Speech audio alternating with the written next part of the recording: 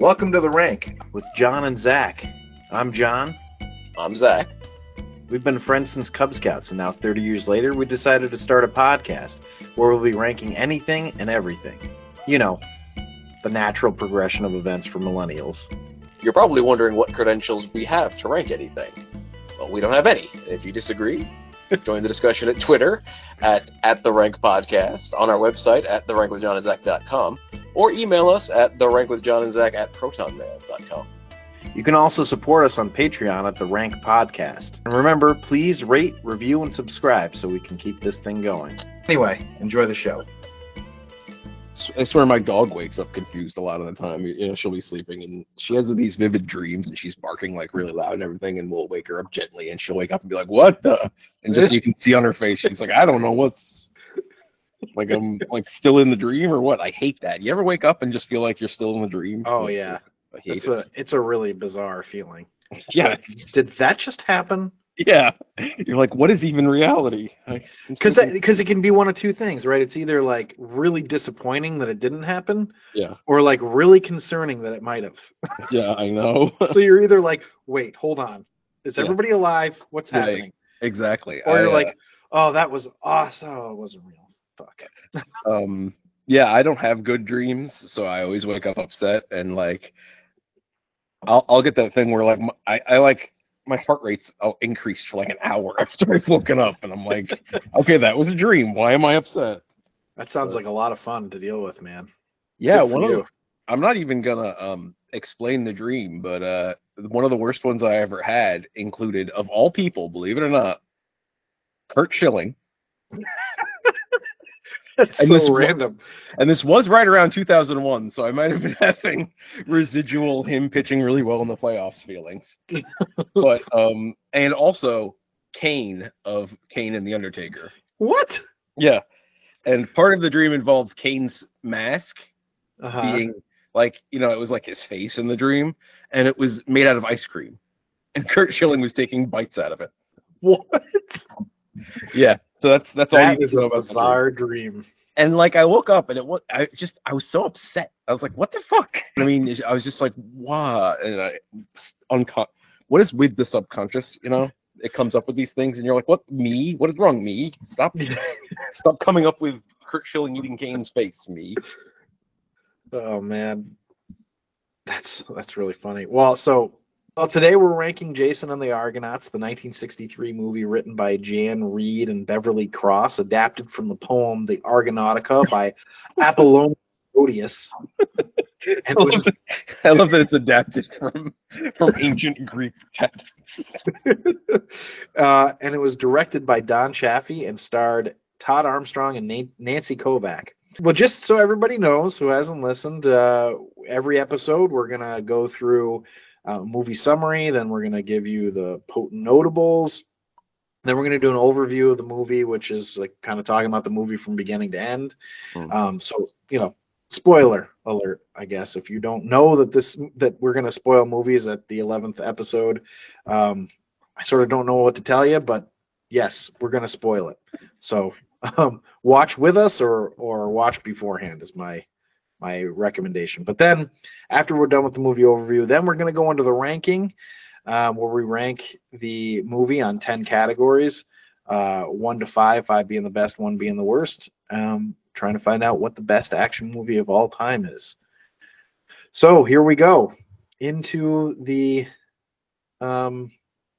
movie here. Do we have any potent notables? Well, first, let's just discuss what we've already done. Oh, yes. So we've ranked Aliens, Cliffhanger, Central Intelligence, Bloodsport, The Mummy, Predator, Hero, Iron Man, Speed, and Bullet Train. Which, again, if you guys want to see the rankings, you can just go to our website, therankwithjohnandzach.com. You can go to our Patreon page to see it also. But so far, Aliens was number 1 for a long time. But Iron Man recently overtook it in episode 8.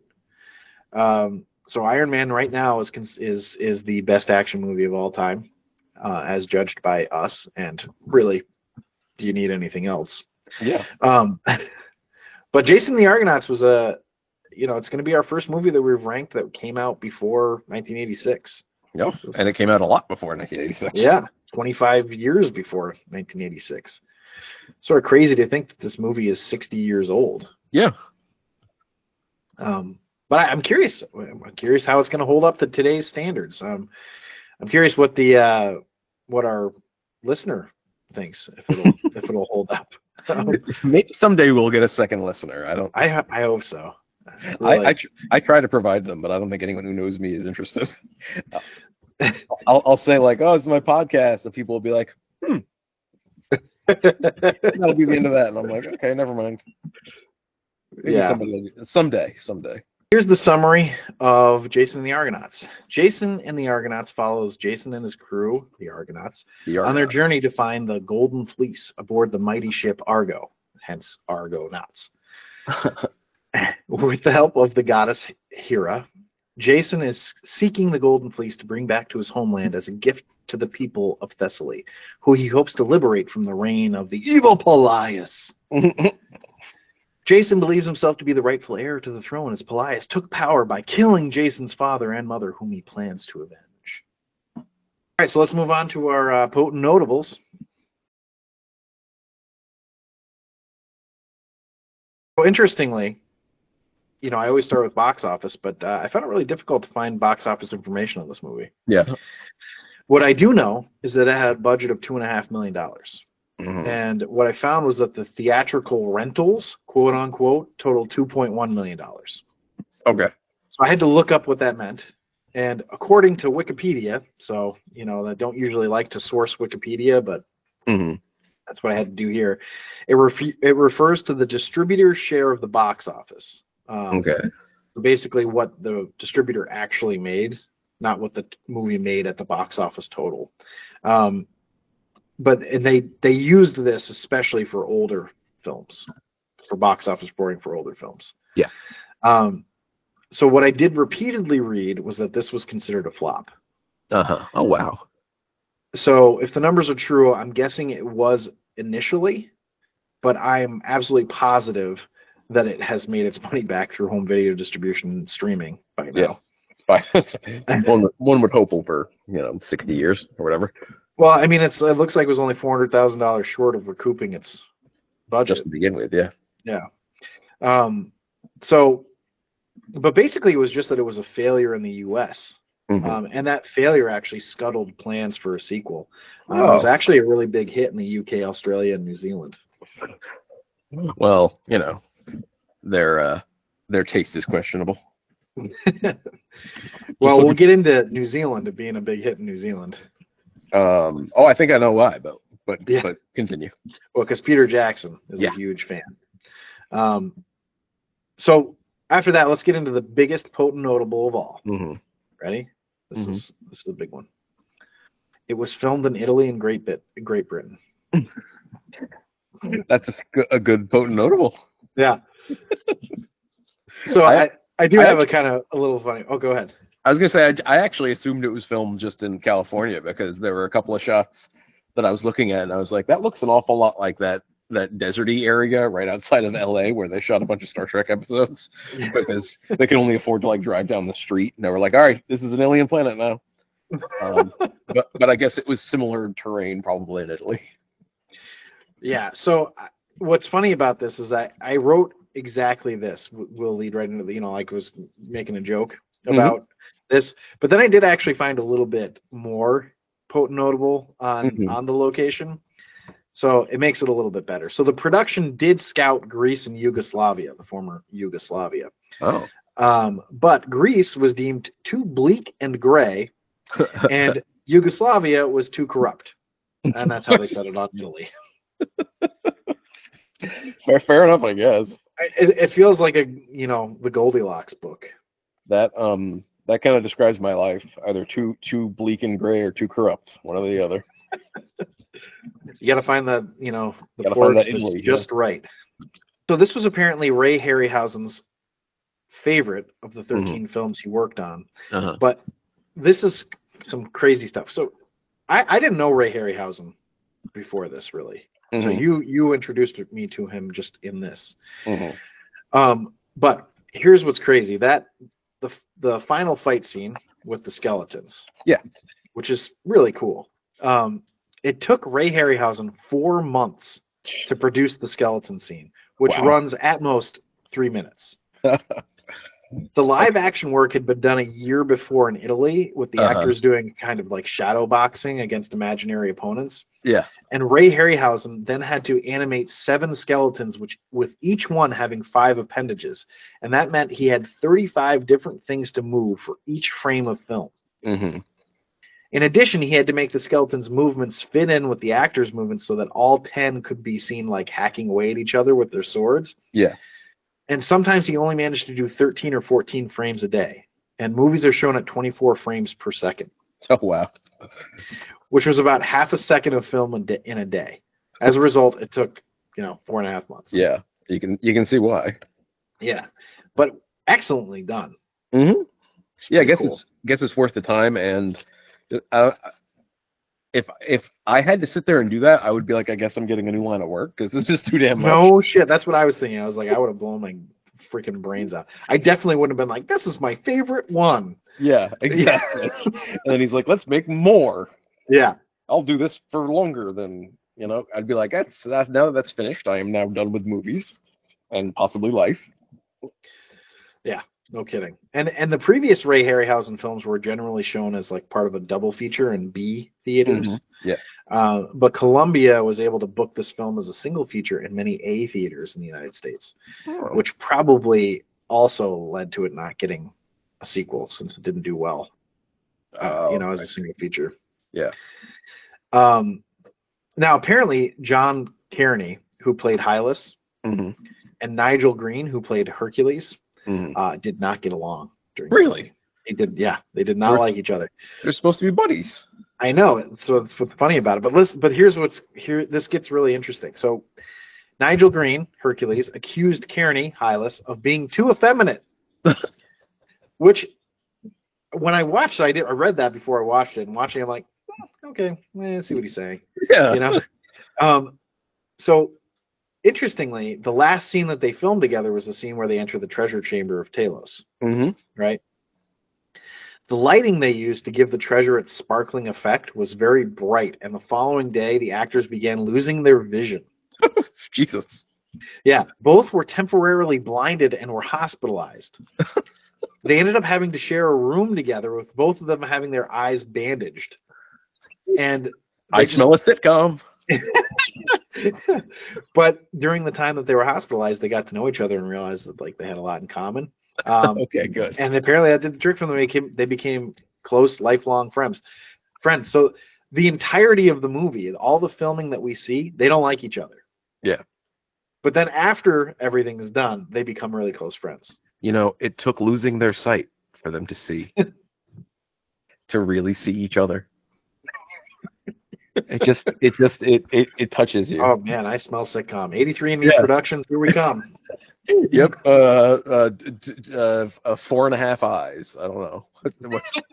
4.5 eyes. I got nothing. I guess it would be a whole 5 actually, maybe. Whole 5 eyes. But no, you worried me there for a minute because I really loved their little relationship in the movie, and I was like, oh no, never meet your heroes. They didn't like each other, but it all worked out in the end. Yeah. Thanks to really possibly unethical movie making techniques. Right. Well, what's funny about that is because of course I hadn't watched it at the point when I'm reading this, and I'm like, mm-hmm. oh okay, they don't like each other. But now after I watched it, I'm like, that's funny because he liked him so much that he was like, no, I'm not leaving until I find his body. Exactly. So you depressed me there for a second. Their little relationship was one of my favorite parts of the movie as a kid. I found it very touching. So excellent acting on their part, I guess. Yeah, I guess so. So the character of Jason, as played by Todd Armstrong, was actually revoiced by British actor Tim Turner. Really? So it's not his voice? Dubbed. It's not Todd Armstrong's voice. Turner's voice was well known as the narrator of the 60s Rank series. Rank. Yeah. Look at Life. I think he was also the... We should sue. Yeah, I agree. I think that would go well because we definitely came first 60 years ago. We can also sue Rankin Bass while we're at it. Great. Let's do that. Everyone loves someone who sues beloved, Hollywood. Holiday children's classics. Anyway, He was also the narrator of trailers of many British films in the 50s, 60s, and 70s, including the one for this movie. why did they replace poor Todd Armstrong? So, or his voice, not even replace him. Well, so I read this and I thought this is silly and kind of crazy. Like, why replace his voice? It's weird. And then I continued reading about this movie, and then suddenly there was a throwaway sentence that said Nancy Kovac was dubbed by a British actress, Eva Haddon. Okay. And then I continue on, and John Crawford, who played, I don't know, I can't say the name, one of the Greek guys, was also dubbed by a British actor. Okay. So, was this movie filmed in English, or? Yeah. So why did they hire any American actors? I'm a bit confused. Oh, Polydeuces is who John Polydeuces, yeah. I was not even going to try it. Although it actually, when you said it, I'm like, that does look exactly like that. It's spelled like it sounds. Yep. So, yeah. I'm like, why not just hire British actors then? Yeah, for real. Were they American? I guess they ran out after Hylas and Hercules. Yeah. That was all the actors in Britain. They had no more left. Yeah. Richard Harris hadn't been around yet. He wasn't created yet. He's actually an android. I don't know why I went with Richard Harris. Some more potent notables here. Mm-hmm. The production actually ran out of food at one point. Oh, and really? all that was left was cornflakes and spaghetti. What?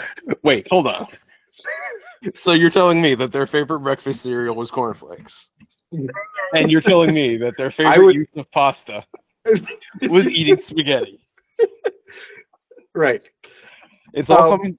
I would think actually that they would probably say that they hate cornflakes and spaghetti now. It's the only thing that they could eat. Especially they had to eat it together. Nobody knew why they were forced to do this. But so the Argo was built over a fishing boat and powered by three large Mercedes engines that cost roughly 10% of the film's budget. I was actually kind of wondering how they built that, and that seems like the dumbest way to do it, but okay. Yep. They sold the ship to 20th Century Fox after filming, and it was used in Cleopatra. Oh, well, I guess maybe they recouped some of their weird losses. I guess I get why it had to be powered, but why'd they need 3 engines? Because it was so big? I have no idea, man. It's a bizarre one to me. I guess it was well after this, but they built, I think in the 80s, some researchers built a trireme based on old Greek plans and everything, and it came out perfectly. Oh, really? Yeah, that's cool. But I guess that was well before this, and they would have had to really row it. So right. I think that was probably why, yeah. And so, while Ray Harryhausen is best known for his effects work, he actually did conceive this film, and he helped shape many of its creative choices beyond the stop motion animation. There you go. I think I thought he was the director when I was a kid, but regardless, he was my favorite filmmaker maybe for a while. So it kind of is. If you ask me, these movies are kind of his movies. I think that's how people view them now. Yeah. But the Harryhausen and Schneer collaborations, which Schneer was one of the producers, were all director for hire gigs as the films were worked out top to bottom by the pair before handing over directing duties to someone capable of following their instructions. So they were basically the Marvel of their day. Okay. Everybody just has to adhere to the house style. Yep. So Peter Jackson is a huge Ray Harryhausen fan, as we hinted to earlier. He even has more than 100 Harryhausen figures and props. Oh my gosh. Also, Peter Jackson had I just thought this was really funny. Peter Jackson had a copy of he claims he had a copy of Harryhausen's book, the Film Fantasy Scrapbook, but he didn't own it. He just kept borrowing the library's sole copy again and again for years. So basically no one else was able to read it. Okay. That's a weird power play, but all right. Right. Peter Jackson. one of the like one of his friends, I guess, was just like, yeah, that's why nobody does stop motion animation in New Zealand. He deprived an entire generation of the knowledge necessary. He's like, only me. I can't do a New Zealand accent, but so and I don't know. Oh, sorry. Go ahead. I was gonna try to do a New Zealand accent. Let's move on. Well, so I don't know if you've heard this. Maybe you've already heard this, and probably people that are listening to this, especially by the time they listen to it, they will have already heard this. But Yeah. I'm going to call it breaking news. Mm-hmm. Peter Jackson actually announced that he's going to be making a 6-part movie series, which is going to be like at a minimum of 18 hours total, of course, of Harryhausen's life. Really? And this apparently all started because Peter was in a meeting at his offices, and this idea was suggested to him by none other than John Long. How did you get me? How did you do that? Because you had me going. I'm like, I wonder who actually did this, and you got me somehow. You snuck it in, and it was like a 1-2 punch, and I'm out for the count. I got nothing. It was as though Frank Dukes came in and yeah, exactly. Actually, Frank Dukes was who proposed this joke to me, so oh well, I can't take the credit. No one can take the credit when Frank Dukes is involved. That's right. Only Frank Dukes. So anyway, yeah, I thought it was pretty good. I snuck it in there. It was like long and involved. Like goddamn, like you're citing sources and shit just to sneak in John Long. John Long would be thrilled though, and I know he always intended. It was always his original idea to do that, but right, exactly. So here's a fun little word etymology notable for you. The giant Talos, whose only vulnerability was in his heel, was a mythological creature who protected the island of Crete from enemy ships. Right. But his name has shown up through the centuries, from the Latin word for ankle, talus, French for heel, le talon, and the English word for claw, talon. Huh? Where'd claw come from? What? Where'd claw? How'd that fit in there? Why are you wrecking my notable here? It just feels like a stretch. Yeah. Sorry, I didn't mean to ruin the podcast. We'll just end it now, I guess. Yeah. No. Okay. All right. Goodbye, everybody. Zach ruined it.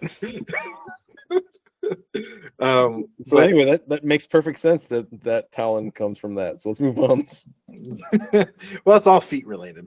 I guess so. Yeah. Kind of neat. That's true. I love that.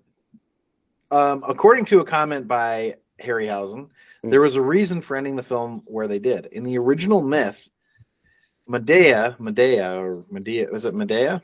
I think either is okay. Well, anyway, she was well, she was a full-fledged witch.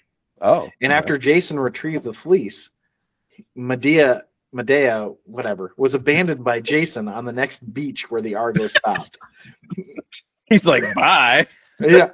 So Harryhausen stated that if this part of the tale was included in the film, the audience would lose all sympathy for Jason. Well, yeah. Greek myths are so weird. Just and then we left her to die because no particular reason. Didn't like her. We were done with her, if you know what I mean. Yeah. Oh, and actually, Talos, I got another quote notable for that one. The actual, and this will be the last one, the actual puppet for Talos is roughly 14 inches tall. Oh, wow. That's kind of cool. Yeah, I thought it was a neat one. I guess save it for later, maybe, but I think that's a really great little figure. Yeah, I agree. Like maybe the best one in this one, if you ask me. But anyway. That would be a really cool replica to have, a 14-inch tall Talos. Yeah, I wouldn't be surprised if Peter Jackson has that one. Well, I'm gonna borrow it from him and then keep borrowing it so nobody else can borrow it. Yeah. So we move into the overview now. So, I mean, feel free to jump in anytime with anything you've got. But the first thing I've got is I'm watching it, and he goes up to the guy in the very beginning, and he's finding out the future through this guy's reading the future in ash for some reason. Yeah. And then he's like, yeah, so Zeus says you're gonna have this, you're gonna get Thessaly. And he's like, great, so I just won't use my sword. Yeah, I like that. Didn't really follow, but I know. I'm like, that's awful confident to just not bring your sword. oh, never mind then. Um, and I was literally writing that, and right as I wrote it, it was when he grabbed it back up, Yeah. Oh, and I was wait. like, okay, that's a better choice. I guess I do need it. But the reason for it is kind of like, dude, really? It's Yeah. like, oh well, I have to kill these children. Yeah. Oh, never mind. I won't bring the sword. Nope. Got to kill some babies. Yep. I guess I will bring You my wouldn't weapon. think the gods would be like, so enamored with a guy that's, not so great. Yeah. Zeus is like, you can have Thessaly. Murder babies? That actually doesn't bother me that much. Yeah. Just murder them outside the temple, I guess. You'd think that he would have changed his mind after that thought process. No, it looks like Zeus doesn't really change his mind, actually. It looks like he decides something and then forgets about it, I think. You can have that, sure. I'm going to go over here now. Lounge about Mount Olympus. Speaking of which, I like Mount Olympus in this movie. Yeah, I thought did it too, was a actually. nice little set, and I like the gods like hanging out like casually. Yeah. I like casual depictions of Greek gods. They're just like eating grapes off the vine, Yeah. having a good time, playing, I guess, chess with our lives. Yeah, I know. I thought that was interesting. That part of it was like, oh, this is all a game. Yeah. Um, Thanks, gods. but I thought it was interesting. Then they go to the battle for Thessaly, right? Mm-hmm. And they're showing the fire and everything, and I get it. We have 1963 effects here. I'm not bashing the effects when I say this, but I did think it was odd that everything was made of stone and yet on fire, except for this. They were firing arrows that had fire on the end of it, and there's just one thatched building in this whole city that catches on fire from the arrows. It's the only time we see anything thatched. I'm imagining the one guy who lives in the thatched building. Only thatched building around. Everything else is surrounded. It's all marble and stone and everything. And every the archers, we shoot to the archers, and they all have their bows drawn with the fire arrows, and then they loose the arrows, fire arrows flying through the air. A guy walks out of his thatched hut just then, looks up. All of every last arrow that's on fire lands in his thatched roof. And he goes, it's like son of a bitch. Yeah, it's like a hero with the school there, the calligraphy school. Yep, he's like, really, gods? And they're like, really? Well, you're the one who built the thatched house. Yeah, in the middle, you could have had any of these other fucking. Everyone else is like, we're gonna build in stone. He's like, thatch is good enough for me. You shouldn't have been so cheap, dude. Yeah. So then we where are we? Elias, right? And he's deciding to he's gonna kill every innocent thing. Yeah. And this actually happens a lot in this movie where we have close-ups of very serious-looking faces. Yeah. Elias just happened to be the first one. Yeah. Mm-hmm. Mm-hmm. Very serious. I think this was the point where I was thinking, I said out loud, I could do with one fewer shots of his face looking like. Rrr. Yeah, exactly. And I felt that way kind of consistently throughout the movie. I'm like, oh, I don't know that I need to see the face so much. We don't need the close up. Yeah. The extreme close up of person.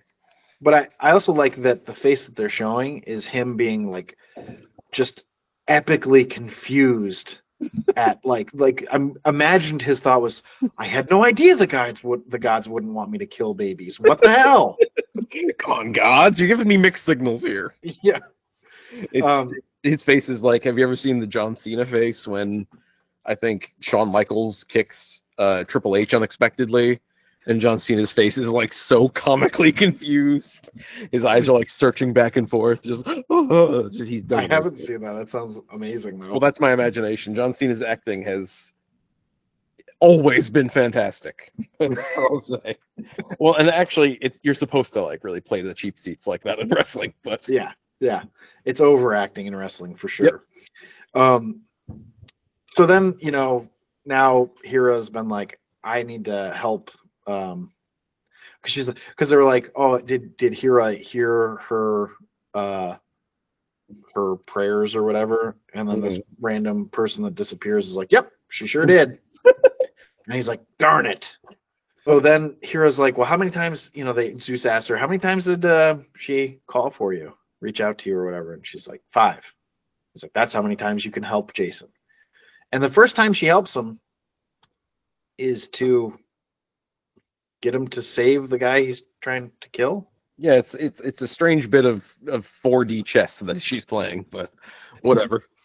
Yeah, I didn't understand that. And then, so of course, Pelias is like, who could have just died there. Yeah. Then that's when he sees that this guy is the one sandaled man. Mm-hmm. And it's like, okay, but you could have just killed him. End of movie. Yeah, well, I know Hera tells Pelias, if you kill Jason, you will be killing yourself, but it's never expanded upon. Like, she never explains how that happened, like how that works. So he's just like, well, I guess I can't kill him. Better send him on this elaborate quest. Yeah, exactly. And hopefully he dies on the way. Yeah, but then I guess I won't have killed him, so I won't be killing myself. I don't know. It's not really explained. And then, so I was... I couldn't help but notice some of the props. Yeah. The fake beards. Yeah. Were not very good. Yeah. Like the old guy they show, who I guess ends up being Hermes, is it's like so, like his eyebrows are so absurdly huge and gray. Yeah. I just was like, what? And then I don't know why, but Jason, he swims, he saves Pelias, and then somehow, since he has some kind of money, right? Yeah. I don't really understand how he is popular in any fashion, but I'm sure it's more in if you read this actual story. Yeah. But and then we cut to him later, and he's just wearing a burlap sack that's way too short.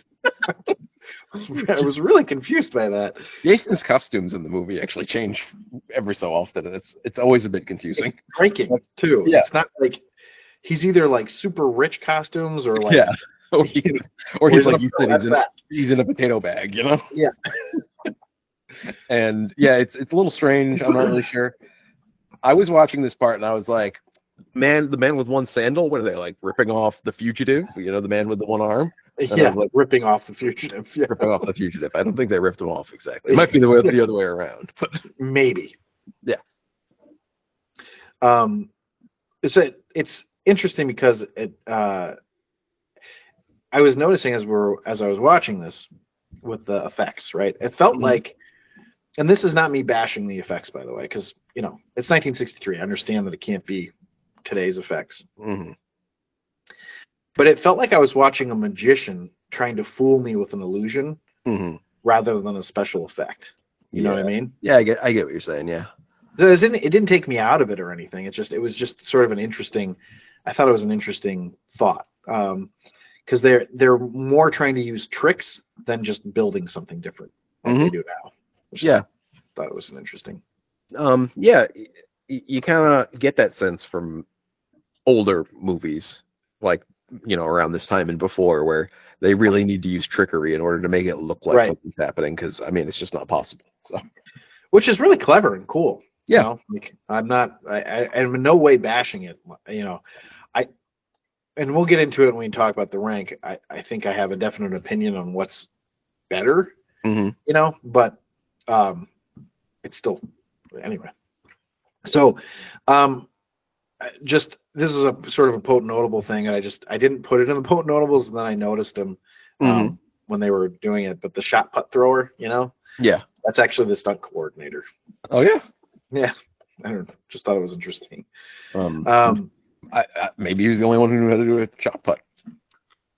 I know I don't know how to do it. I also really enjoyed. There's some acting moments in here that I really enjoyed. Like when Jason says to Hercules, "No one! I know you can beat us all! Your place is reserved!" Yeah. Very wow, okay. It's a bit theatrical, maybe. And then we see Hylas a little bit after that, and immediately I was like, I see what the Hercules actor meant when he said that Hylas was effeminate. Well, it's funny because my spouse, who sees gay romances everywhere, Just walking down the street, just gay romances. When Hercules was, I cannot leave till I find Hylas, and Hudson's like, mm-hmm. You know why? And I'm like, yeah. But I watching it as an adult, it is kind of a Greek relationship. You know what I mean? It did seem that way. Yeah. But I loved the effects of the discus. Yeah, This is ridiculous. Not the best one. No, not great.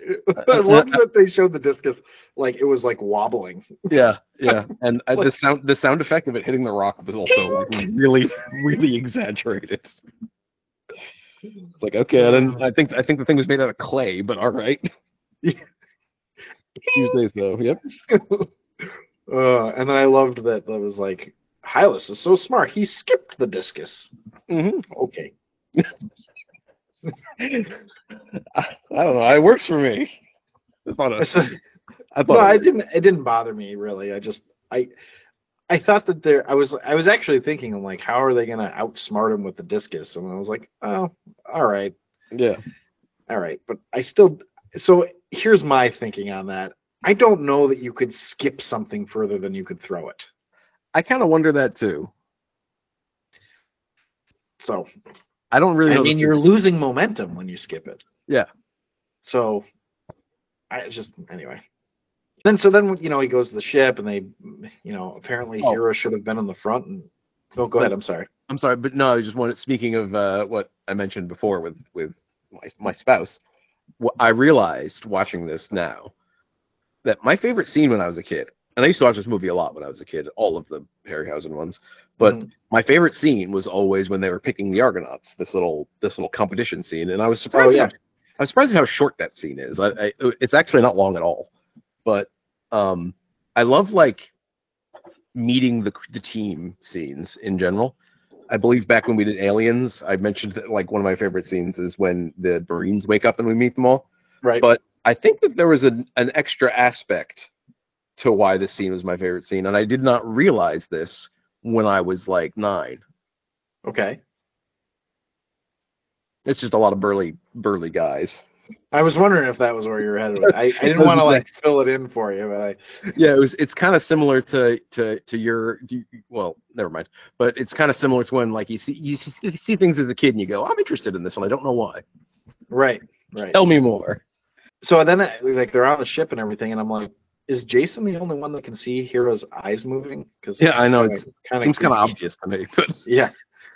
There's another effect actually that I think, and it's not really much of an effect. They just made the eyelids out of cloth and unrolled them up. But that, I don't know.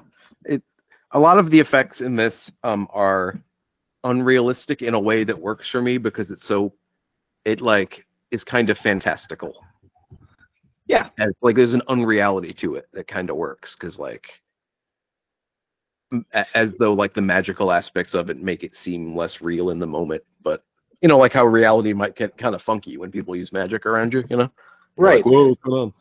Well, and the thing is that I didn't have a problem with the effect.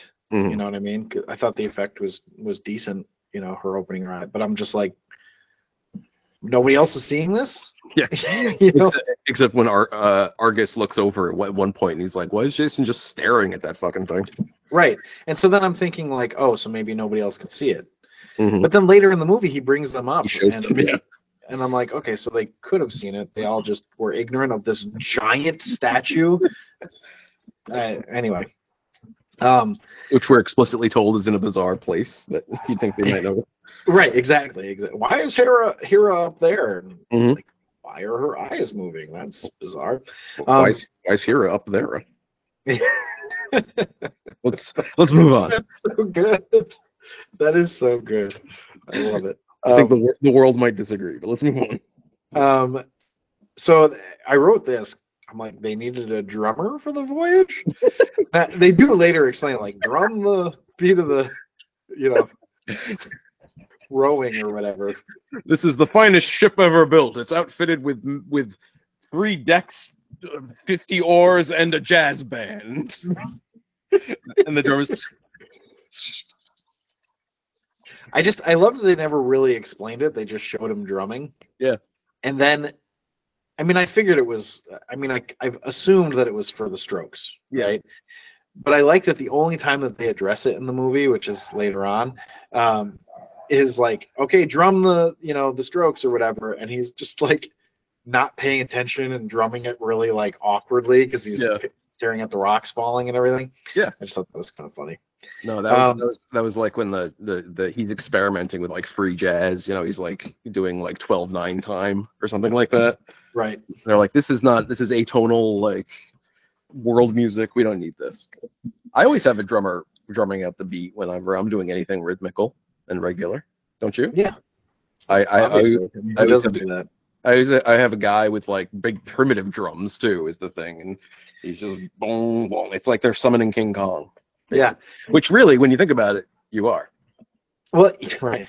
Well, and the problem that I have, and I always think about this for my drummer, is who's drumming his life? Life is nothing but a series of drummers. We're all connected eventually by who drums for whom. You know what I mean? Exactly. I have sometimes. Sometimes it's what? No, go. I was not gonna say anything important. Well, neither was I. I was just gonna say my drummer is actually the drummer from this movie. He's still going strong.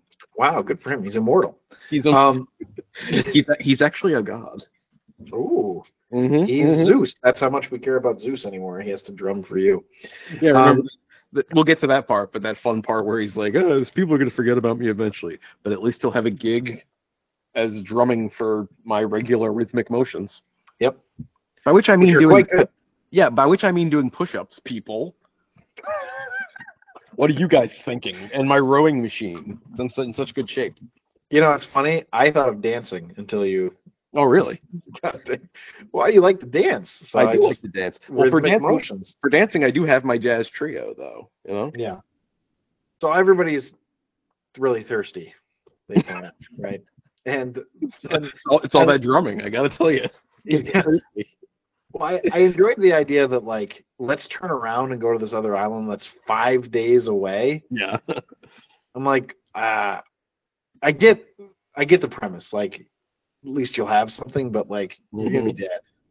So yeah. So then it is funny that this didn't become a concern until they had like less than a day's water left.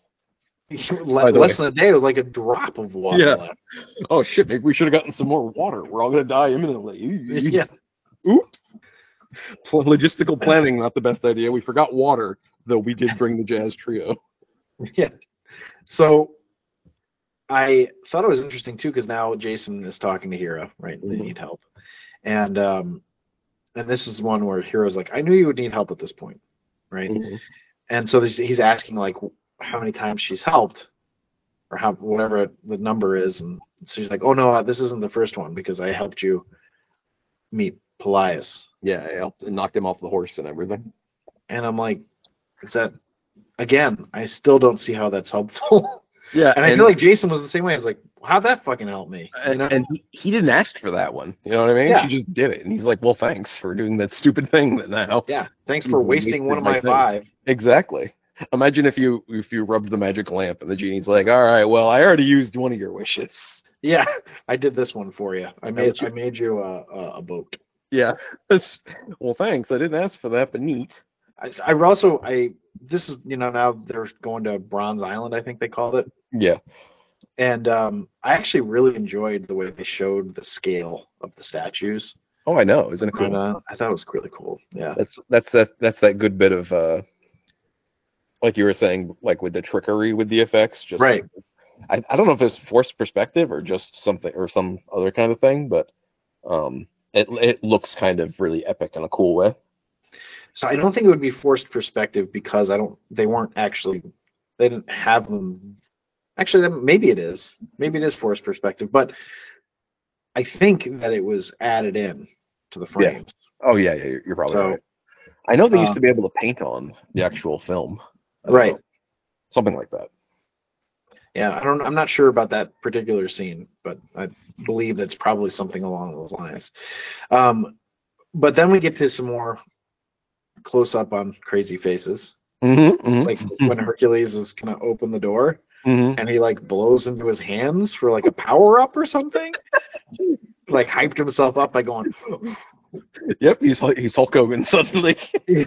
and then it's like so clear that he had to act like the door was heavy, you know? Yeah.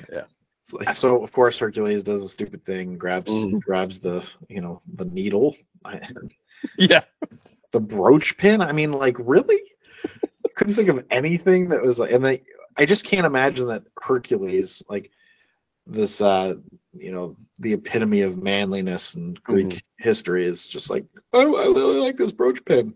This big brooch pin. I need this for my collection. It's really pretty. Meanwhile, it's Hylas who's too effeminate, huh? Yeah. And also, like, it's such a stupid thing to just be like, well, I'm taking this anyway. It's like, okay. I think we already have spears, like we've established. I know. I thought it was plenty of those. That part of it was very like, why is this happening?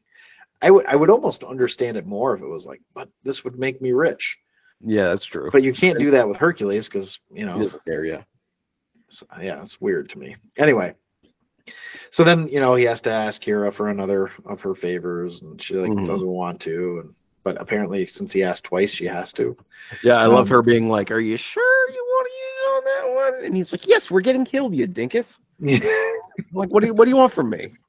You realize that I'm asking like a half version of you, right? Yeah, exactly. I'm like floating in the sea, like about to drown, and you're all, "Are you sure you want to use one of your wishes?"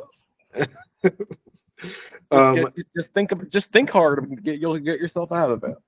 And then apparently, it's like the easiest weakness to defeat ever. Yeah, it's just to open the thing on his heel, and then hot tea will come pouring out. He'll leak to death. And that leaking apparently makes him crack. Yeah, and then he falls on, like, what was Hylas thinking? Not the brightest moment that anyone has ever. I'm going to prove that I should be on here by outwitting everybody. Yeah, and then this big thing's falling? Yeah, and I'm going to miss time, and also, I don't know. I found it at least emotionally effective when I was a kid, but it's maybe a little clumsier in adulthood. Yeah, and like I get that they're making Hercules and him be friends, but I didn't actually get their friendship that much. I mean, I was okay with them being friends, like not. I mean, I was okay with the relationship, but I didn't think it was that strong of a relationship that he needed to stay. But I get that it was like he felt like it was his fault. So I guess there's that too, that Hercules stayed. But I couldn't help it. So I'm watching this movie, and I sort of kept forgetting that these actors were dubbed. Yeah. So it made me go ahead. I was gonna say I didn't know, so I never noticed.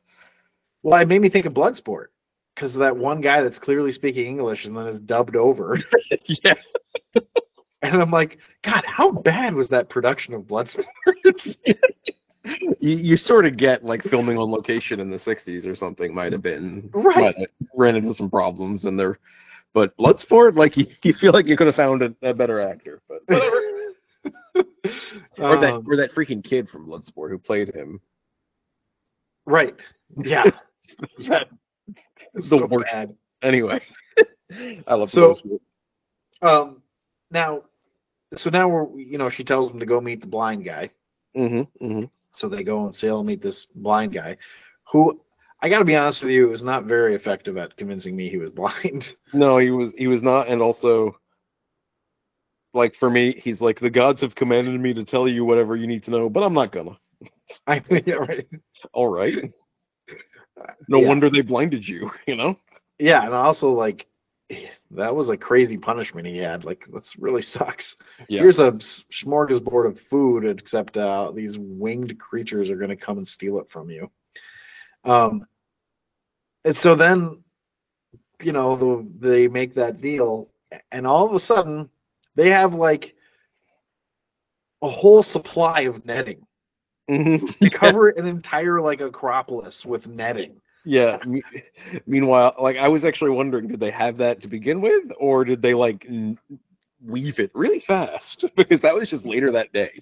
Yeah, exactly. I mean, and if you had that to begin with, why didn't you just like trip Talos with it? Yeah. The planning for some of this voyage is not necessarily the best. He sort of forgets about the logistical things. About they didn't bring enough water, but they did bring a really, really big net just in case. Just in case. And then, now they've trapped those things, and they've got them.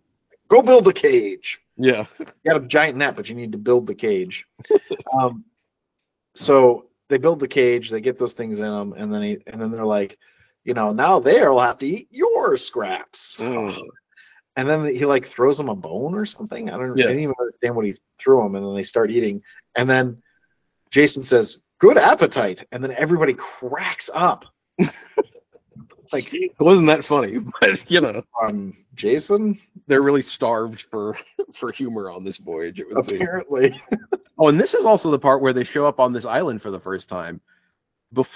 This is the first time they're wearing this really fancy armor. Yeah, that's right. They were not wearing it on the Isle of Bronze either. They were still like in their sort of sackcloth shit. And then on this island, they're like, "Look at our fancy armor!" Suddenly that we're wearing to meet the blind guy. And this was after their boat got wrecked and thrashed and tossed about. So apparently, somehow the armor made it. So now we get to this narrow strait that they're like, "Oh, this looks fine. Yeah. Why is this so dangerous?" And they're like, "Oh, look, here's another ship." I'm like, "There's another ship?" Yeah, why is there another random ship? Is there a ship? And I'm also like, really? There's no other way to get to this place except for going through this narrow strait? Yeah. Can't go around it. It's nothing but mountain except for this one little, it's essentially a river in the middle of the ocean. I also love the idea, and I didn't put this in here, but I love the idea that the gods call it the end of the world. Right? Yeah. Like, they don't know that there's a whole other part of the world. It's more than the Mediterranean.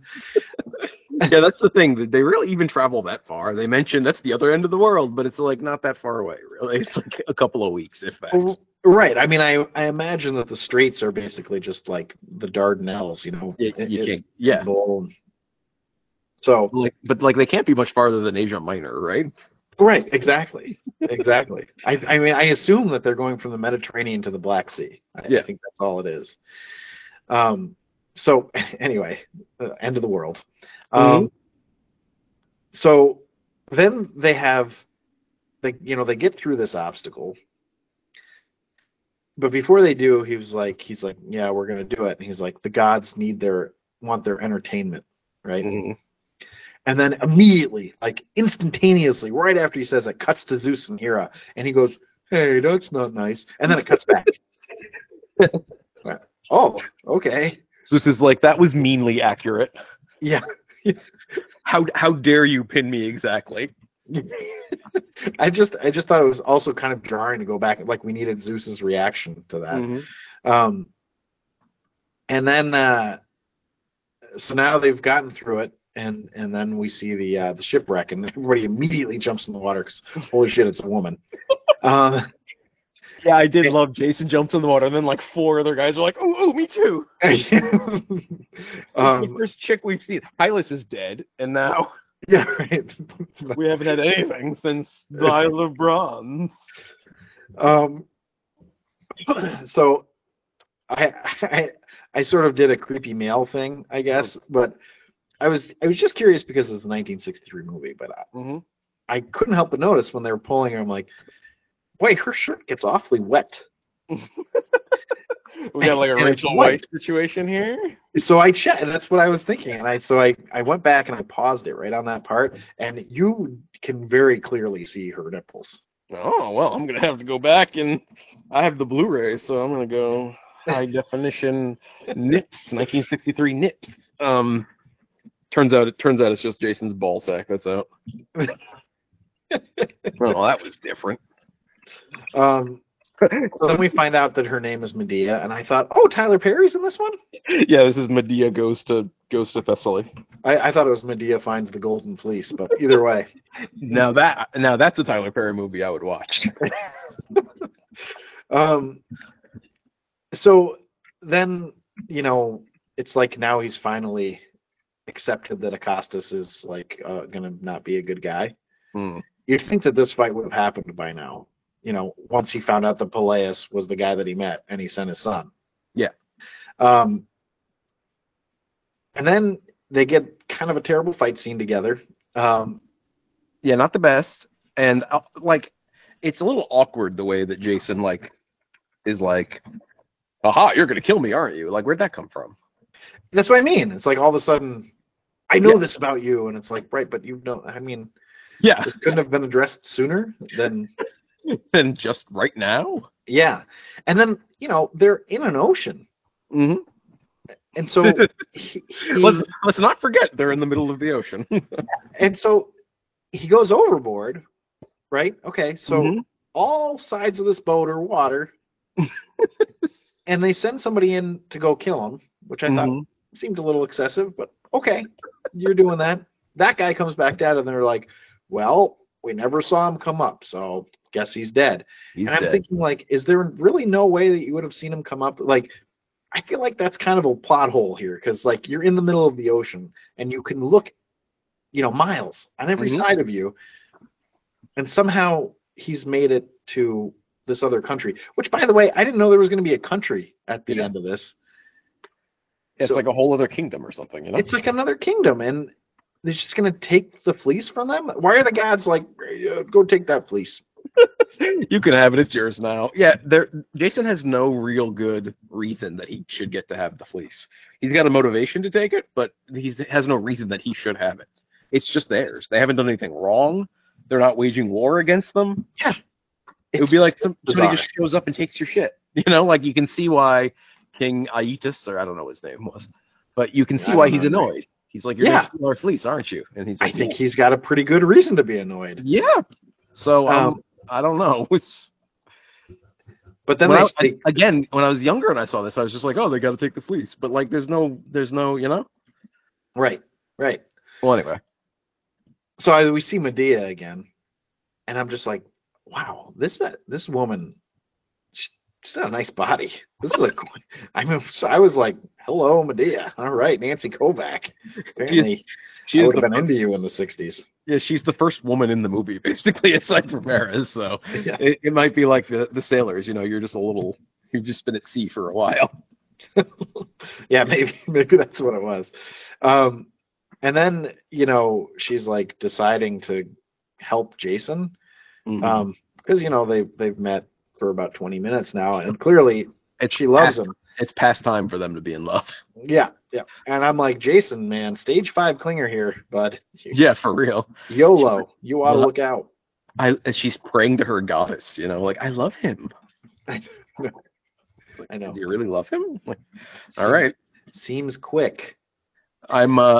Speaking of her looks, I think it's funny because it seems like when they were making movies and TV shows in the 60s-ish, if they needed a woman to look exotic, they just gave her cat eye makeup, and that's it. That's all they ever had to do. Right. They don't actually cast anyone who's actually from anywhere.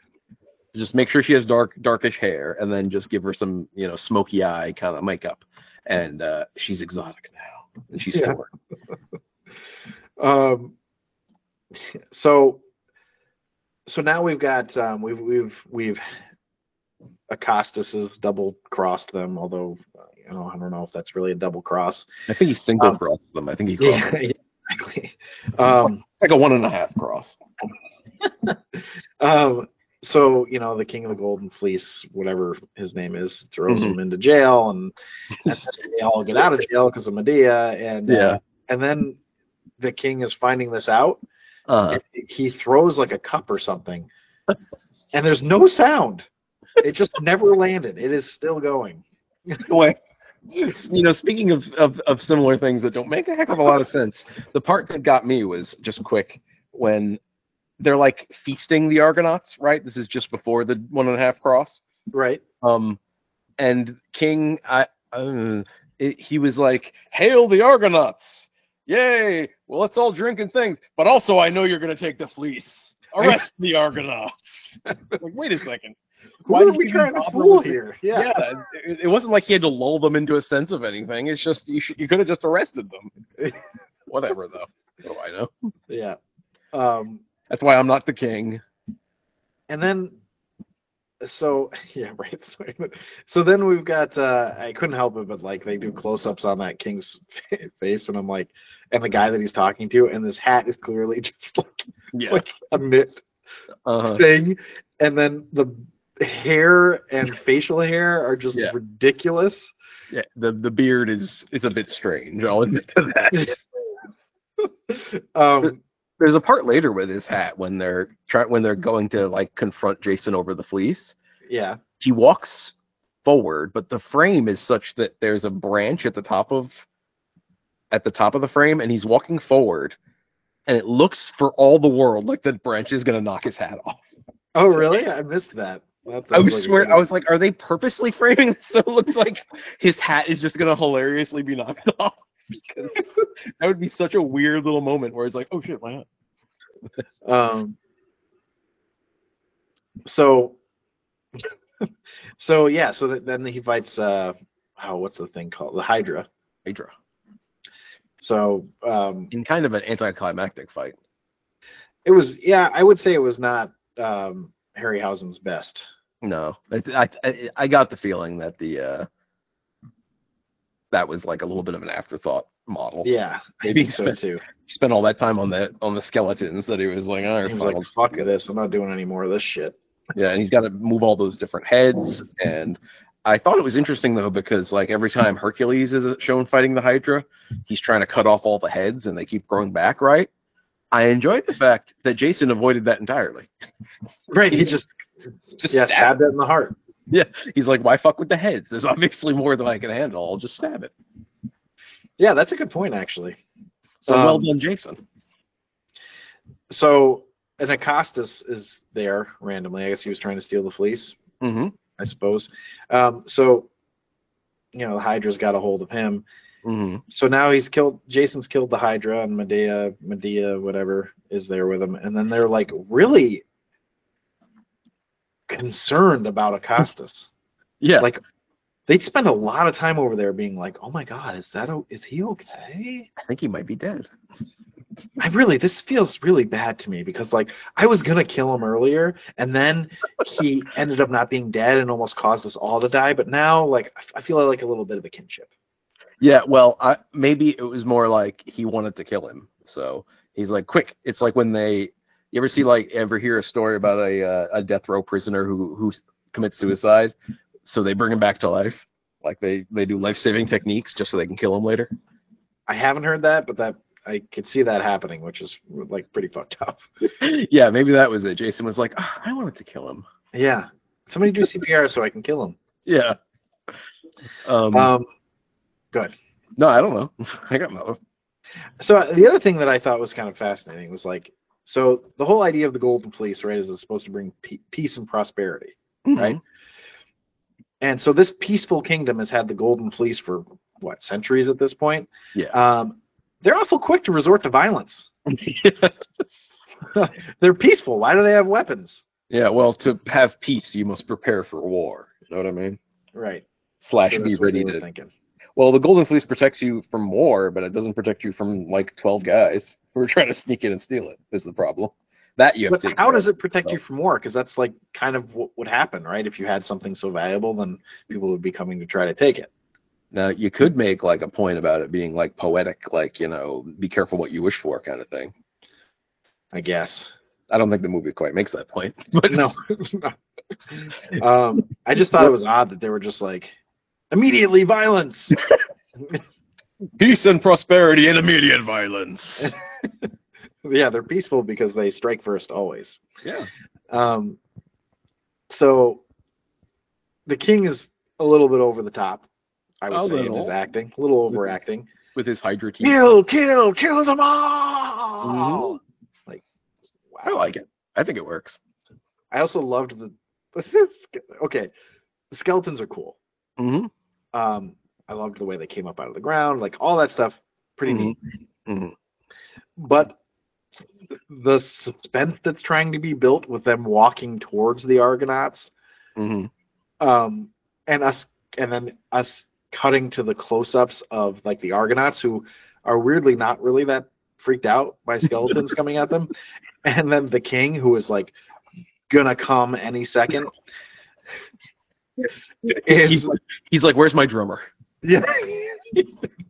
I can't come without my drummer. I just was like, what in the world? I thought in the same vein, the suspense that they were building when they're waiting for the skeletons to jump up out of the ground. Yeah, And yeah, the kid was exactly. like, there, and another. And it's like, all right, can we just can they all come up at once, maybe? I know, I was Or thinking at that least a too. little faster. If you're gonna do 7 of them, make it like 2 to 3 per, Yeah, you can't just do rise. one at a time at really long intervals while the king, pants excitedly. Yeah, and then the skeletons finally start running at them. Mm-hmm. But as they do, they just Yeah, I know the sound. shrieking with, it cracked me up. I started laughing out loud. I just was like, what? Talk about shrill out of nowhere. Just Jesus. Sound effects guy needs to come up with something more skeleton-like. He's like, we have these leftover harpy noises that we didn't use because they were too unpleasant. Yeah, I just I was like, what in the world? Kind of takes you out of it, doesn't it? Yeah, a little bit. But the fight scene was awesome. Yeah, the fight scene was really good. We were actually wondering while watching it whether maybe they filmed the actors first or had the actors try to match the stop motion, and it turns out that they did the actors first, which I think made more sense. Yes, definitely. Probably a bit easier. But it's I also think it a would lot. have looked worse if they had done it the other way around. Probably, yeah. It reminds me though. Remember this exact kind of ending fight with Rick in the Mummy. Yeah, it's very similar to that. And even with that one also well done. Yeah, I can't remember. Did you say that they had him do the fight first and then matched it up to that in the same way? And then they matched it up. Yep, same way. Well, there you go. It's an established technique now. Yeah, exactly. That's a good point. I didn't even think. It's funny. I didn't even think of the Mummy, but it would have. That's a perfect correlation. I did think it was funny that we kept panning to the king's ridiculous face, but I think it would be fun now to have somebody produce a sequel to this movie. Yeah, it's sort of begging for a sequel, isn't it? Because well, first actually, Jason not the best tactical mind, it would seem, because I don't know if you noticed, but he doesn't actually defeat the skeletons. He just jumps in the water. Why? How can you defeat the skeletons? Probably not. But the thing is that they waited fighting long enough that for others to die. Yeah. Yeah, the other 2 guys died. They could have just jumped in the water to begin with.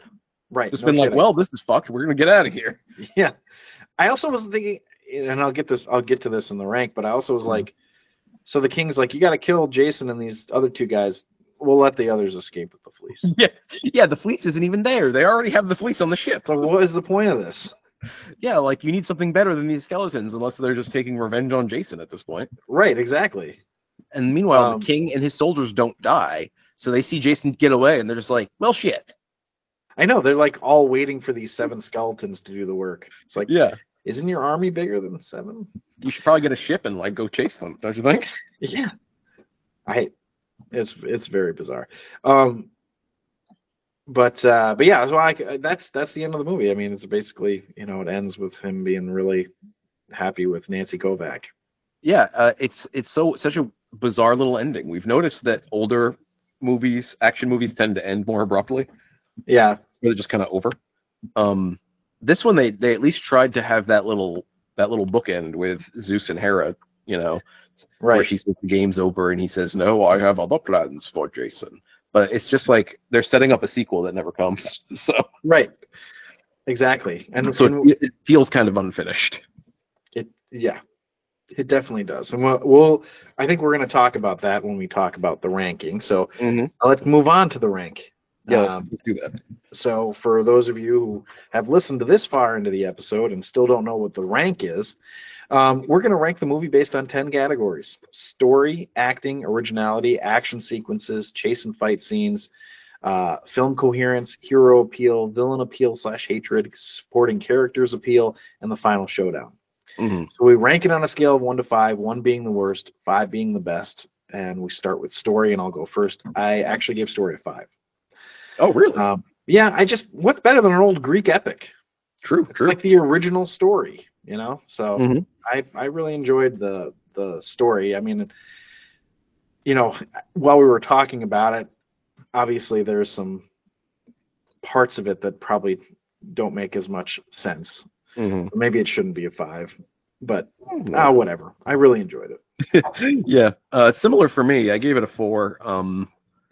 I, it felt a little clunky in places where it was a little bit more like just episodic, I guess. Not everything felt quite like it.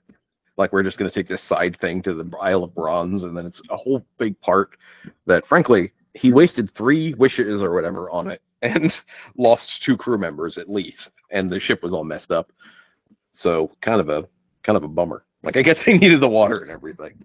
But anyway, point is that that's probably like an ancient Greek thing, though. I think that those were sort of more collections of stories. Like you look at the Right. Odyssey, sort of, and then this happened, and then this happened. But I'm that's why actually I only changing gave it. mine. Oh, you're changing yours? Yeah, I'm going to change it to a 4.25. Well, after talking about it and everything, and it doesn't. I don't think it makes sense for it to be a 5. It's not perfect. So Okay, fair. anyway, sorry, I didn't mean to interrupt yours. No, it's just kind of clunky, was all. But it's probably on purpose in a way. Well, the next one is acting, Mm-hmm. and that's you. Go ahead. I'm gonna go ahead and give acting a 2.75. I think it's okay. The acting is basically what you want it to be, I think. Yeah, yeah. I mean, I gave it a 3. So I felt pretty similar. I'd say the acting wasn't terrible, but it was by no means great. Um, I'm tempted to make mine higher, actually. sure. I think I might. Yeah, I'm gonna up it to a 3 because I had like settled on 3 at first and then changed it. So I'm just gonna do 3. Same as you. It's fine. It's a little. I didn't notice the dubbing either. So Yeah, me either. I'm confused why they felt it was necessary to dub. yeah, I mean, I feel like it's this constant thing with movies portraying ancient history that they all have to have a British accent. I know. What is that? I I never don't know. understand. All It's of very Greece, all odd. of Rome, every place is just they're all British always. These Yeah, damn British actors taking all the roles.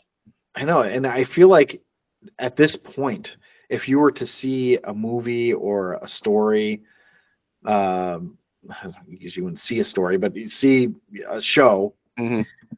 about ancient Rome or ancient Greece or anything, and they were speaking with American accents, I feel like you'd be put out of it a little bit, Hmm. I think you would be too. Same thing which happens. is ridiculous. Yeah, the same thing happens with fantasy. If like like even just in video games or something, everybody always has to have a British accent. In Right. the Dragon Age video games, I find it interesting because all the dwarves have American accents, or North American accents at least, and I'm always like, why do the dwarves have American accents? I don't know, but I like the fact that they do. But anyway, Well, so there was so as far as the acting is concerned, I think there's quite a bit of overacting in it. But I do think some of what I feel is like the poor acting is mhm. actually it might be poor direction. Yeah, that might be too. The So editing and everything else, like we were talking about with jumping to their faces and stuff. It's exactly. like if you're the actor and they say to like, do a tormented face and you don't realize that they're filming you in close up always or something like that, Right. you might have been doing more than you had intended to do. And it's just sort of an older, more theatrical Right. kind of acting. But like this is just around the time method acting would have been becoming an important thing. Yeah. That's Marlon Brando was starting to. Mhm. Well, I guess he had already become a thing in the 50s, but that was Yeah. I think he kind of changed the way acting was Yeah. in film. But anyway, so on to originality. So that's mine next. Hmm. And I actually found this to be a really tough category. Yeah. I gave it a 2.25. Hmm. And my reasoning for this is because it's the original story. I mean, it's one of the first stories ever, right? Yeah. So it feels hard to not give it an originality that's better. Hmm. But there was such a huge spate of these types of movies during this time. It was like Yeah. constant. Like even while this one was being filmed, they were trying to beat another one to market, and they actually had to change the name of this one to Jason and the Argonauts because Jason and the Golden Fleece was taken. Really? Yeah, it was released like 4 months or three. Or, I don't even know. It's like recent. It was really close to the release. I didn't even know that. So, um, I gave it a bump for the effects because I I think the use of the effects and the way they were used is original.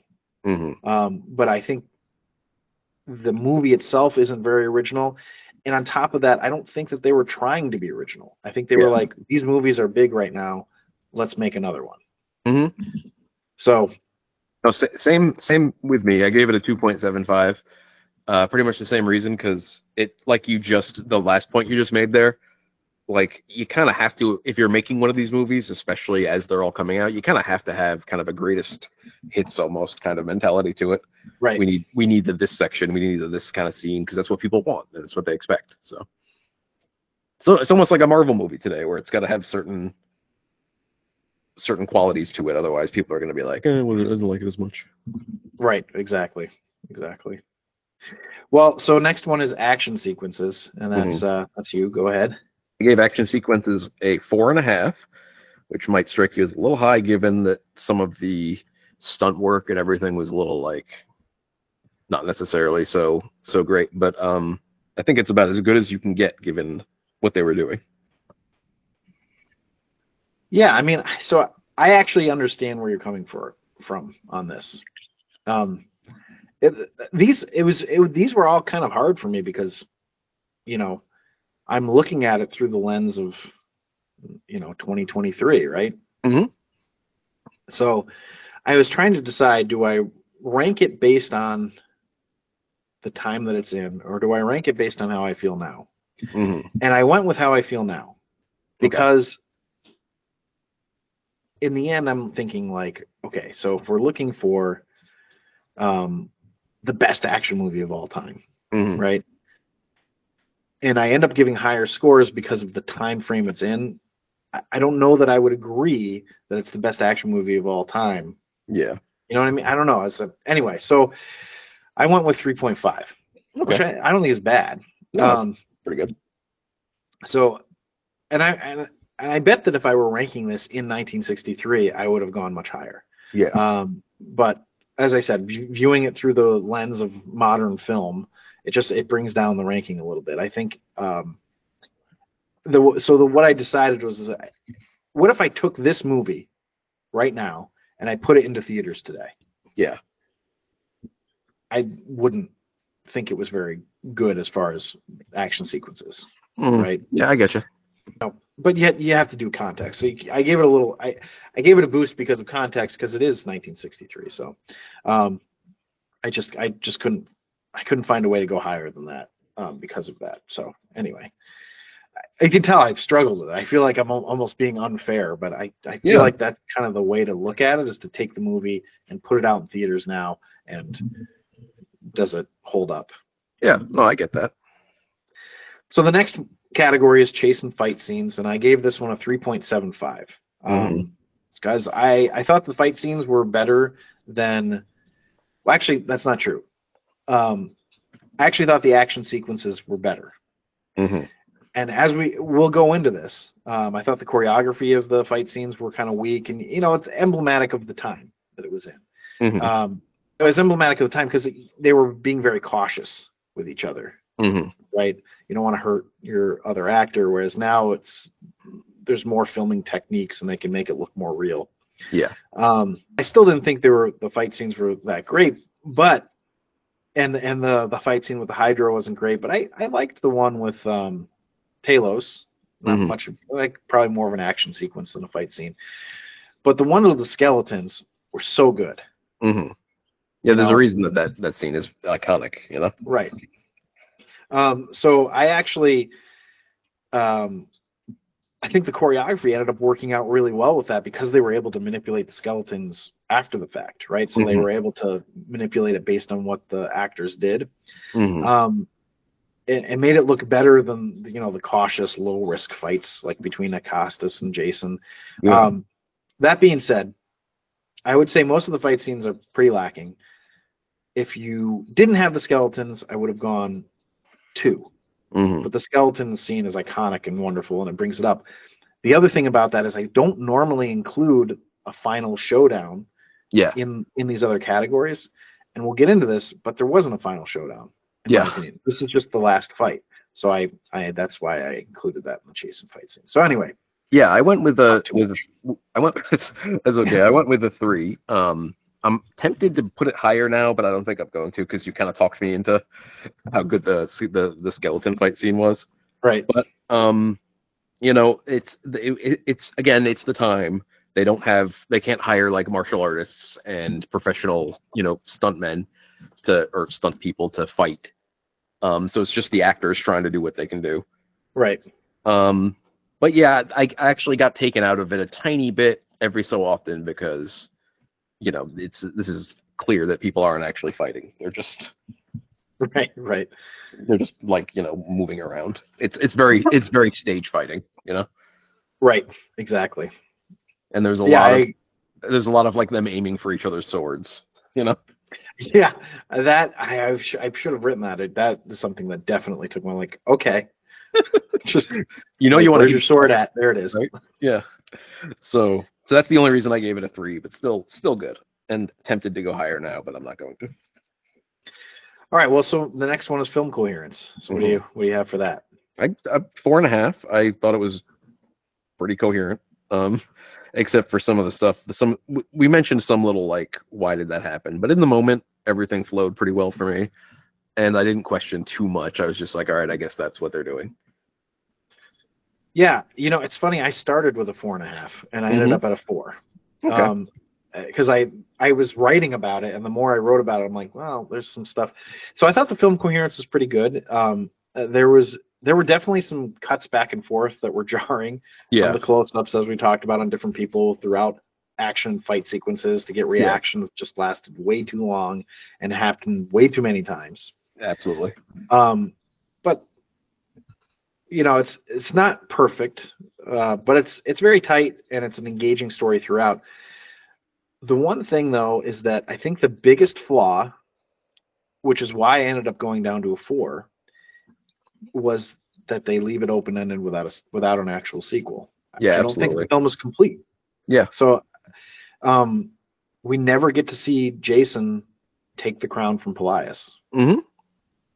And so that's actually why I brought it from 4.5 to a 4, because I don't think that it's complete. So. No, absolutely. All right, so the next one is Hero Appeal. So this is Jason, and I gave it a 3. Mm-hmm. He's our white meat hero. You know, I didn't hate or love him.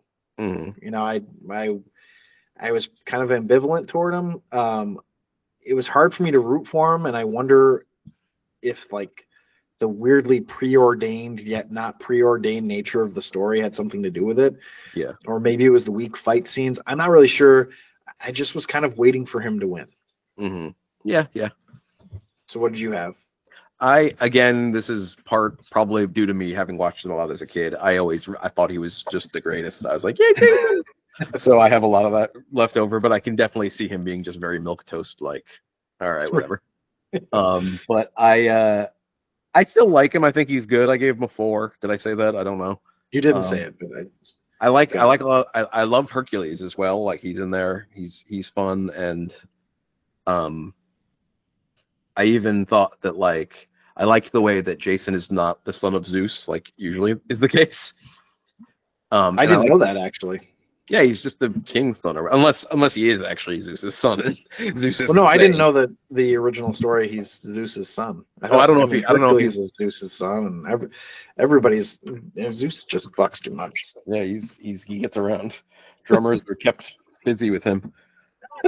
But sorry. Anyway, I like the fact that Hera just like took it upon herself. Like, I like this plucky little mortal. Let's help him out. Well, so next is villain appeal / hatred. So is there really a villain? Well, I'll let you go first. Well, I don't know. I was confused. I gave it a 2.75 because when there was a villain, I liked him. Like, I liked Talos. He was a lot of fun. and then like the skeletons. But aside from that, I'm not really sure. Who, I guess maybe the king there, but he's not really a villain because maybe villain appeal is high then because he didn't do anything wrong. The king of Colchis or whatever it is, he was just chilling out with his fleece, and then they show up to steal it. So I feel bad for him. So I'm realizing in this moment, by the way, that it is definitely the Black Sea. That's the end of the world, and it's the Caucasus Mountains. Oh, perfect. So that must be what they're talking about when they say Colchis. But I actually considered Pelias to be the villain. Okay. Oh, right. How did I forget about him? So that's I gave it a 3.75 because I think he's actually a pretty good villain. He's a little bit over the top as villains tend to be, but I actually would have gone higher for him if they had actually had him play a role in the end of the movie. Yeah, absolutely. Because like he killed babies, like that's not a good guy. It's hard to get more villainous than killing babies. Because like I genuinely wanted him to lose. Yeah, like no, I don't know how I forgot him. I'm upping mine to a 3 because that makes a lot more sense. And then also I guess like Acastus, being like his stand-in villain. Yeah, he's like the sub-villain. Yeah, but he's not very good. Yeah, well, I thought he was slimy. So. Well, right, but I mean, you don't see the sliminess. You just see like kind of looks every once in a while. That's true. So I don't know. Well, and you mentioned overacting. On the scale of villain appeal overacting, he was very subtle, frankly. Compared to Lithgow? Compared to some people. Shall remain nameless John Lithgow. This was like a really measured portrayal of a villain compared to whatever his name was. Let's move on though. Well, so yeah. Anyway, we just didn't have a villain to really root against the whole movie. So yeah, that's a film coherence problem, which is weird because we both gave film coherence pretty good. Well, yeah, I guess that's true. I didn't think about that. But I know film coherence would also be higher for both of us if they had actually bookended the movie. Right? Exactly. Yes. I bet even the king at the end, that he's stealing the golden fleece from. He's stealing it from him. Yeah. So it seems fairly understandable that he'd be upset. I'd be upset. Odd that they let the others get away with the fleece so that they could kill Jason and the other two with skeleton. It's just weird. Anyway. Yeah. But anyway, so now we go on to supporting characters appeal. Yeah. And I gave that a 3.75 as well. I enjoyed the supporting characters. I liked this movie's interpretation of Hercules. I liked that, like he wasn't just this big jock. I liked the way they played Zeus and Hera. I thought Acastus was a decent foil, right? Argo was fun. I enjoyed the movie, but I think if we could have spent a little more time with the supporting cast, it might have been better, but maybe too long. Hard to say. Anyway, I didn't think we spent enough time with them to really be higher than what I've got it at.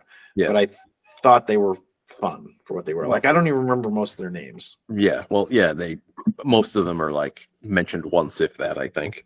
Right. But yeah, I gave it a 4.75 because everybody really worked for me, and most of the Argonauts could have gotten a little bit more time. You're absolutely right, because like I don't even know who the two guys who died fighting the skeletons at the end are. Yeah, me either. Whatever, there's somebody or other. But yeah, like everyone else is really awesome. I really loved Zeus and Hera. Like, I'm glad they didn't have too much more of them up in Mount Olympus, but like in a way I could have had, more of the gods hanging out, just chilling, doing god stuff. I thought Medea was really good. Yeah, everybody was really, and like you said, Hercules was awesome. Like I like that he was, his hubris caused all those problems, but he's not the one that died. Right. So he feels like shit about it. But yeah, I don't know, really good. All right, so then we go on to Final Showdown. You can go first. Well, I actually had no idea what to do for Final Showdown now because I had just given it a 3. But like you pointed out that there really wasn't any, except for the skeleton fight, which kind of, I guess that counts, right? Well, so I'll leave it up to your interpretation. So I want to ding it for that because like that shouldn't function as the final showdown, or if it does, they should have ended the movie differently. Yeah. So So here's I'm, what I did. I'm I'll gonna tell up you what I did. Go ahead. I'm sorry. I'm gonna go with a 3.5 to give that skeleton fight specifically credit, but also what the heck, you know, give me a real ending.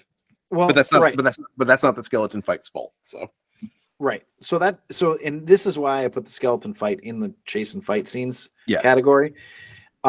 This is the way I looked at it.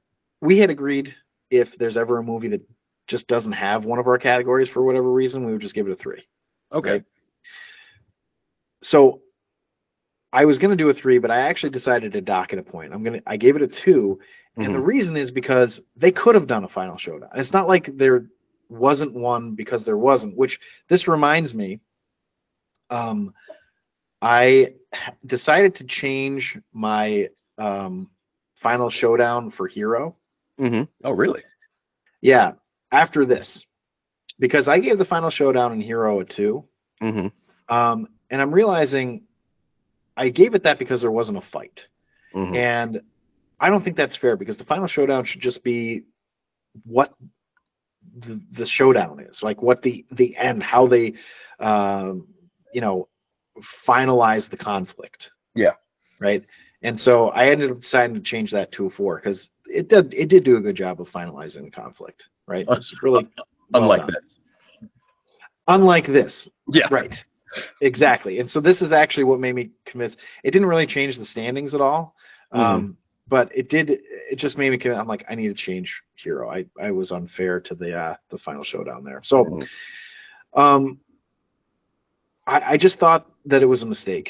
I get that they were trying to get a sequel, but like you could have still had that sequel by having him reach Pelias just on a final scene and having a showdown, him winning or whatever, losing. It doesn't really matter what happens, but having that final showdown.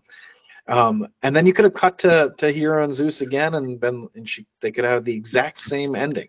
Like, I've got more plans for Jason. You could have still set it up for a sequel. So yeah, there's absolutely there's a less, you know, inept way to leave it open for a sequel and still give it an actual ending. Right, exactly. It just doesn't allow for any of the catharsis. Yep. Like, you're like, okay, you got the police, but that's not what he's doing. The whole point of the story is for him to, like, if you had started the movie by just being like, he's going on a journey to get the golden fleece, which would have been a perfectly fine story as well, then the catharsis is that he gets the golden fleece. Yeah. Right. So anyway, yeah, I gave it a 2 because they didn't have one. So I don't want to give it a 1. It seems unfair, but I'm going under what the didn't have one score should be because they should have had one. Gotcha. That's fair. Okay. Well, that is the full rank. So let's see where it ended up. A 70.25. Oh, it's a little lower than that. It is 0.25 below Central Intelligence, but above Cliffhanger. Okay. I guess I see that. Yeah, I think that's pretty decent. Stands up pretty well given the differences. That it's been 60 years. Yeah. Given, like, you know, they made Central Intelligence 10 years ago or something, you know? Less than, 7 years ago. So, yeah. I mean, now, I think that I definitely have a preference towards modern action after watching this. And I'm not saying that it's bad. Like, I don't mean it like that. I just mean that I think that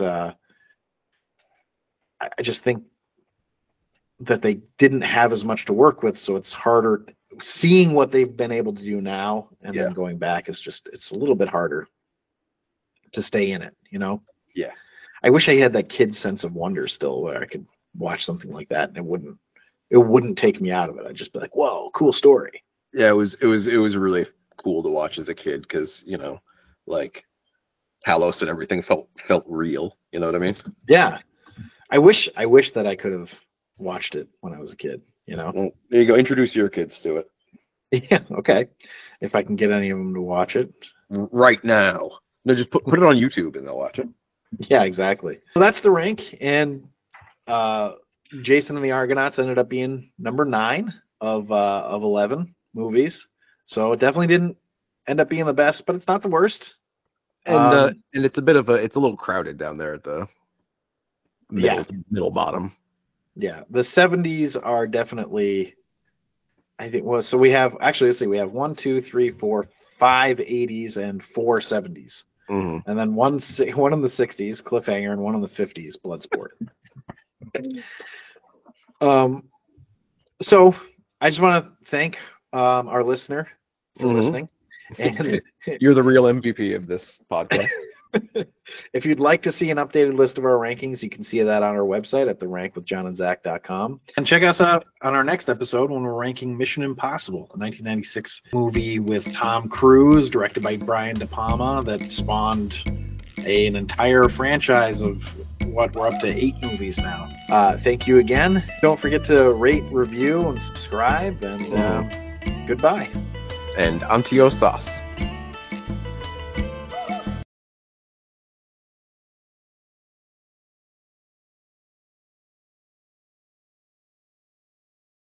So, excuse me. Nice. Thanks.